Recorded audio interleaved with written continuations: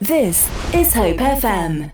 Now, of course, we all love getting together over a cup of coffee and perhaps a nice cake and certainly a nice meal. Now, somebody who knows a lot about that is my very special guest. His name is Paul Craddock, and he's the manager of the Jubilati Cafe at Emmanuel Church, Southbourne. Good morning to you, Paul. Good morning, Blair. So, Paul, way back, what was it that attracted you to the world of food, to culinary things? Well, I think all of us just love eating, don't we, sometimes? And my love of food really came from my mum. She was a cook for the church army years and years ago. And my father died when I was 9, and so mum looked after us. And one thing she made sure is that we had full bellies all the time. And love of food really just grew from her love of cooking, really. Now, you know all those cookery programs that you see on television, you know, and they always make cooking look very simple and that sort of stuff. You were never sort of attracted to having your own, the Paul Craddock, cooking show on the TV? Do you know, I have always wanted to do that. I've always wanted to do that. And, I've known you for many years, Blair, but what I have done over the years, for maybe the last 8, 9, 10 years, I've been working with a friend of mine who runs an event company called Hartley's Events as well as I'm doing everything else. And we've been doing events all over the world, all the way through lockdown. We were doing Zoom events for team building, for demonstrating all cookery programs, so sushi and cheese and wine and curry and all sorts of stuff.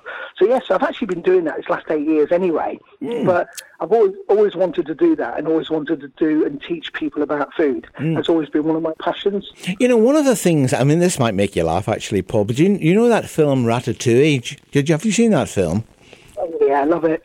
Yeah, well, there's a bit in that film where they mix. I think it's blue cheese with port, and I tried it, you know, and it was absolutely to die for. But anyway, the thing that reminded me about what's important in food was that movie, and it was about how you can mix flavors. And I suppose that's the real art of, you know, what goes with what. And if you put the right things with the right things, if you know what I mean, then you get absolute flavors to die for. Did you very quickly get into that in your culinary experience? Yeah, I remember I didn't start out as a chef, even though I love food. I remember, just going back to your port and blue cheese thing, I worked in an old established hotel back in Derbyshire called the Kedleston House Hotel. I think it's up and running again now, but it closed down many years ago. And we used to have Brian Clough, from the manager from Nottingham Forest, as he was then, and his kids come up, and we'd have a whole Stilton on a board, and we'd dig a little hole out, and then we'd fill it with port, and to let that port mature in the Stilton. But I found it absolutely awful. I thought it was the worst thing ever, and I've never eaten Stilton cheese since.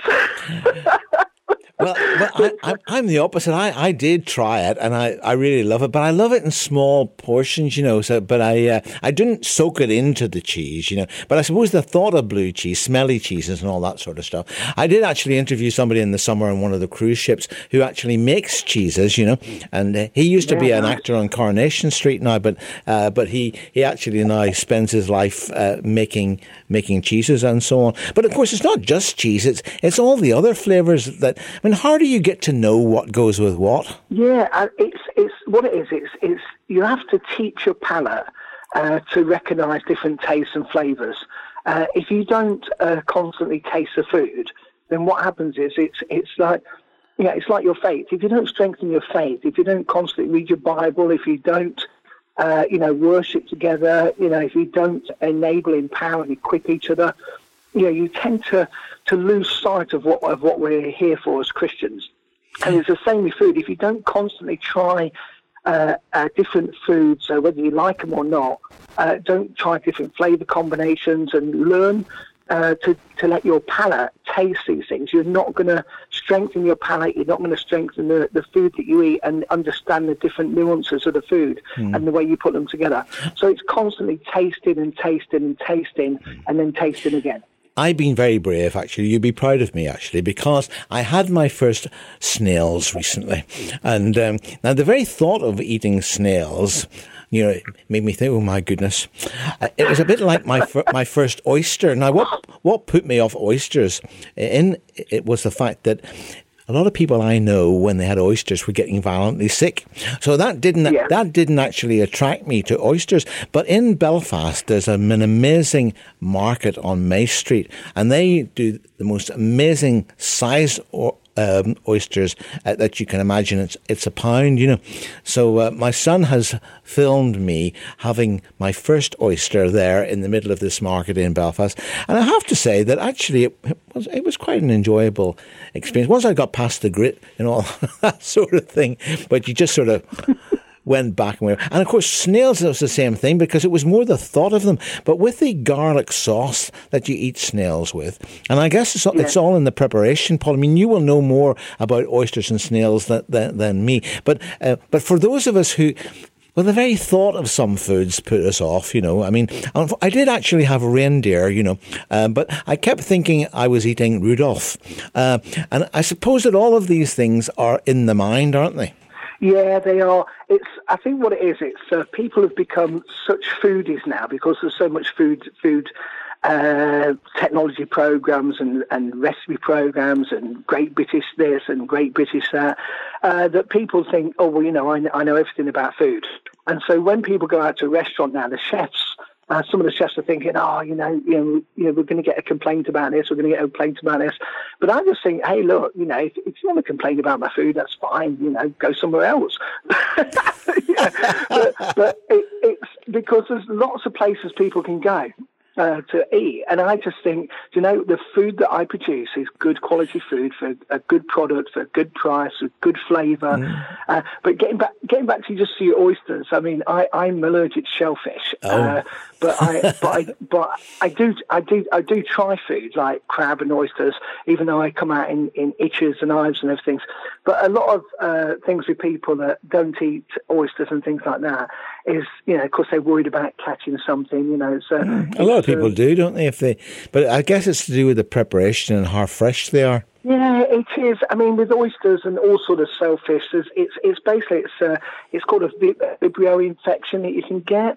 But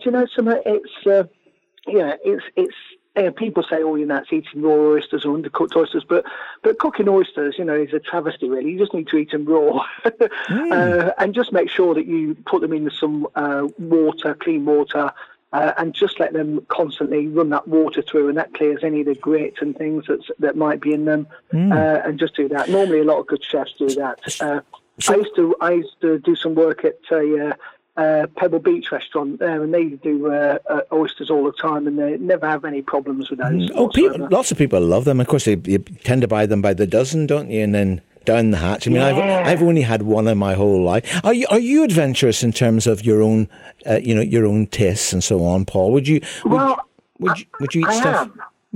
I am. I'll try anything. I'll try anything. I remember I used to go to Twynham Church. I go to God's First Church now, but I used to go to Twynham Church. And years ago, we did a Get Me Out of Here eating event just to raise money for mission. And I got my butcher to get me various parts from a pig that we could then try for people to eat. And so I ate those various parts. I won't say which parts they were on air, Blair, because it's not appropriate for a Christian station and Hope FM, community station. But there's some very interesting parts, and I did try them all. And a little bit tough. Not too tasty, some of them. But I've tried anything, from sheep's brains, and I think a lot of way of teaching kids to eat food is get them started eating things like liver. We don't have liver, and when we were kids, we always had liver and onions in gravy when we were kids. And liver and bacon, liver and bacon. Yeah, liver and bacon. And kids today, they don't eat it. And tripe, I remember coming home and the house would stink of tripe because my stepdad loved tripe, and there'd be this tripe simmering in milk on the stove, and The smell was enough to turn you off. But actually, the flavour wasn't too bad. Well, before we talk, because I'm obviously you're a man of faith, and I'm going to talk to you about how you came to faith yourself. But let's have a bit of music beforehand. The first choice of music is the amazing Kirk Franklin. Why have you chosen this one, Paul? Do you know, I just love the song. I just love the song. If I'm, I don't feel down very often because that's just not me. But sometimes when I'm like, I've had a bad day or something like that, I'll put this song on, I'll listen to it, and I just do what the song says, and it's great. It's just a happy song. I dedicate this song. This is Hope FM. I see you. Well, that's the amazing Kirk Franklin there with Smile. My very special guest is Paul Craddock, Chef par excellence. He's the manager of the Jubilati Cafe over at Emmanuel Church in Southbourne. Now, but Paul, I mean, obviously faith has always been very important to you. But how did your own personal faith journey begin? Yeah, so I'm just smiling here listening to the song. Oh my word, 1987, 23rd of January to be exact. I remember I was working in a Michelin-starred restaurant in London called the English Garden. English House, sorry. It's not there anymore. And there was a lovely lady there who was a receptionist. And my first night there, I thought, wow, she's a bit gorgeous. I'm going to marry her. And I did. I asked her to marry me 2 weeks later. And we met and married within a year. But God was speaking to her, and God told her to marry me, but not until I become a believer in Jesus. And she didn't tell me that until after we got married. Otherwise, I would have probably said, I'm a believer now, lied through my teeth. But God was on my case. I moved to London and met Selena, who's now my wife, been my wife for 35 years.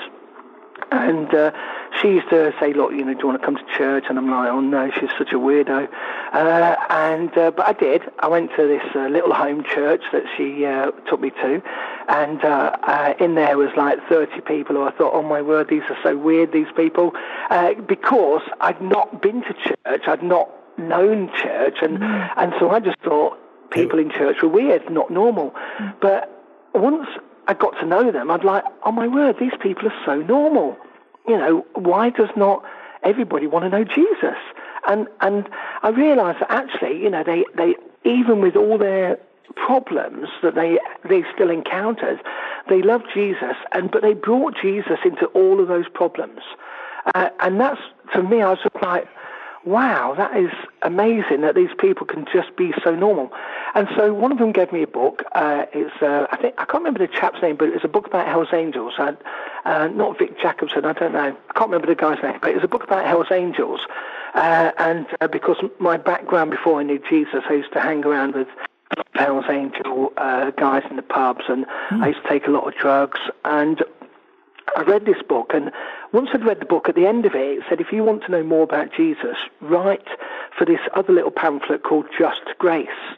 And so I wrote to get this pamphlet. Pamphlet arrived a few weeks later. I read the pamphlet, and it's in the back of the pamphlet, it said, right, okay, what are you going to do about the information that you've now read? And I thought, I'm going to give my life to Jesus. And it was as simple as that for me. And I just said, God, I repent of my sins. So that's saying sorry for the things I've done wrong before God. I ask for your forgiveness. Jesus, would you come into my life? And would you make me whole? And that was it, Blair. That was my initial way I became a believer in Jesus. And then in the bottom of the book, it said, write the date now and sign it. And so I did, January 23rd, 1987, my beginning with Jesus. Amazing. And the rest is history. Of course, Jesus himself was always going to people's house for food and drink, wasn't he? And he encouraged that a lot. And obviously reading in between the lines, I mean, whether it was at the wedding at Canaan, where, of course, Jesus turned the water into wine, I bet you'd like to have a conversation with Jesus about how he did that. I've tried it, Blair. I've just not done it yet. I've tried it many times. I said, okay, pray, Lord.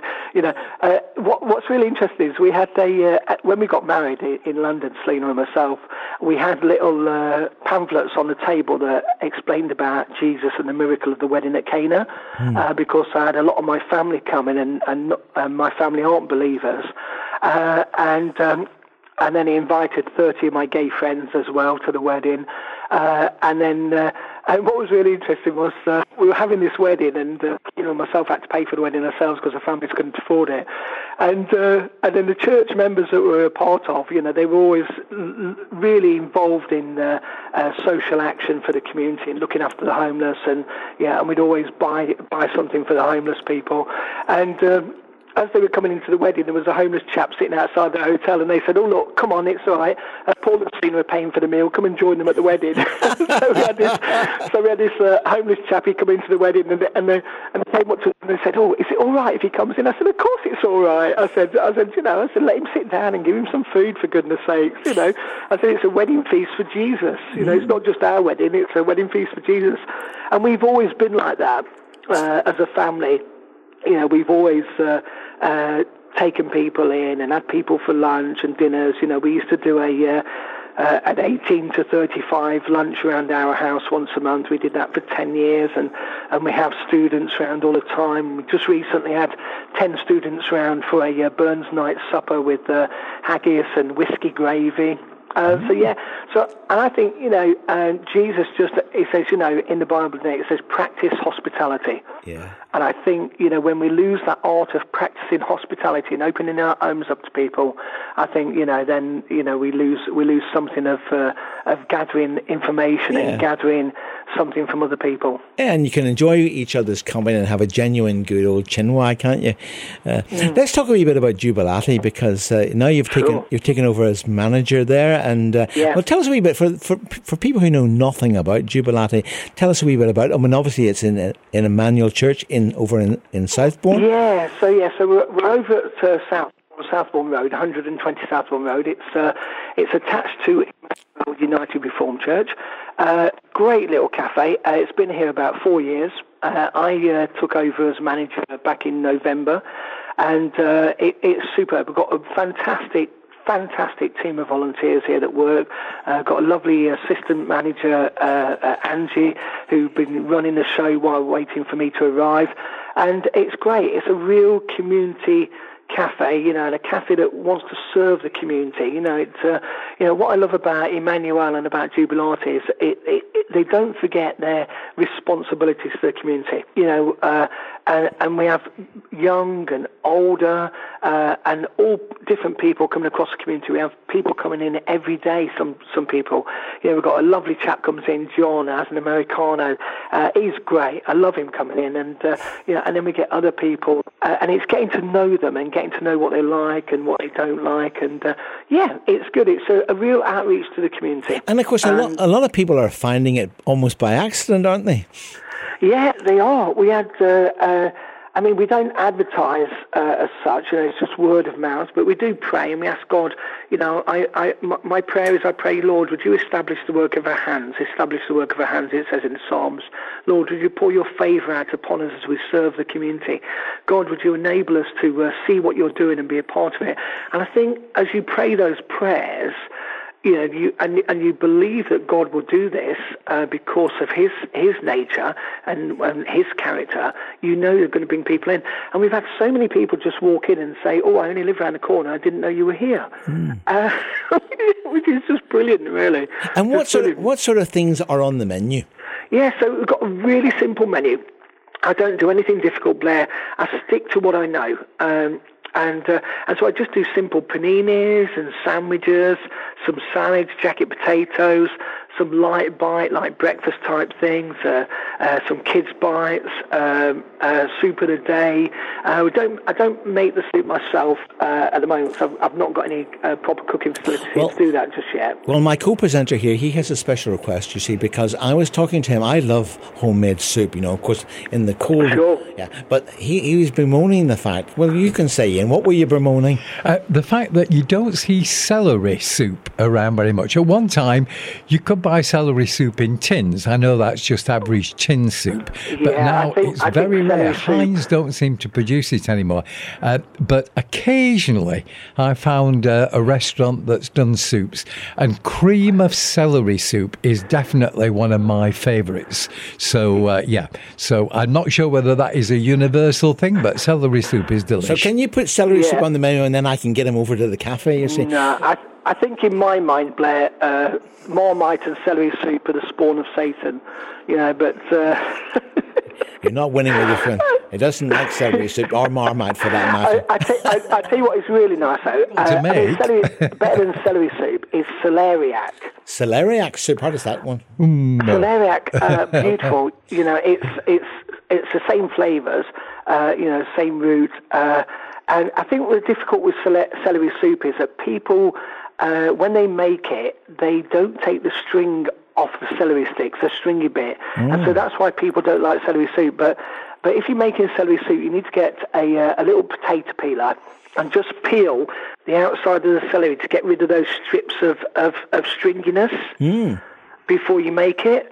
And then that way it's really nice. It can be really smooth. And then, put a little bit of potato in it. I'll make him some, Blair. I'll make him some proper celery soup. He's going to make you some celery soup. Oh, that's kind. Yeah, and yes. No problem at all. His little face has just lit up. You've made his day.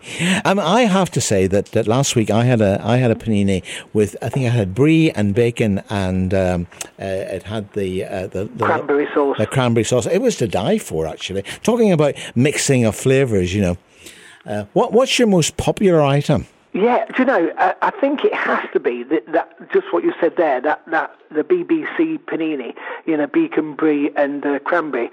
I think what people find is people love savoury and sweet together, and I think people's tastes are changing. And over the years, I've seen more people like savoury sweet. So it's really nice if you don't put bacon, brie and cranberry. It's really nice actually with red onion marmalade as well. And that's really nice, and just a brie and red onion marmalade by itself is absolutely beautiful. Or even I had a tub of cranberry sauce with port in my fridge, and I thought, we've got given it by friends of ours, John and Julie, and I was making some gravy the other night, and I thought, I wonder if that would be nice in the gravy. Could give a little bit of port to the gravy and a little bit of cranberry. And I poured it in, and nice chicken stock, and oh my word, it was absolutely beautiful. So I think people love this fruity and savoury mix, and I think that's why it's always going to be popular.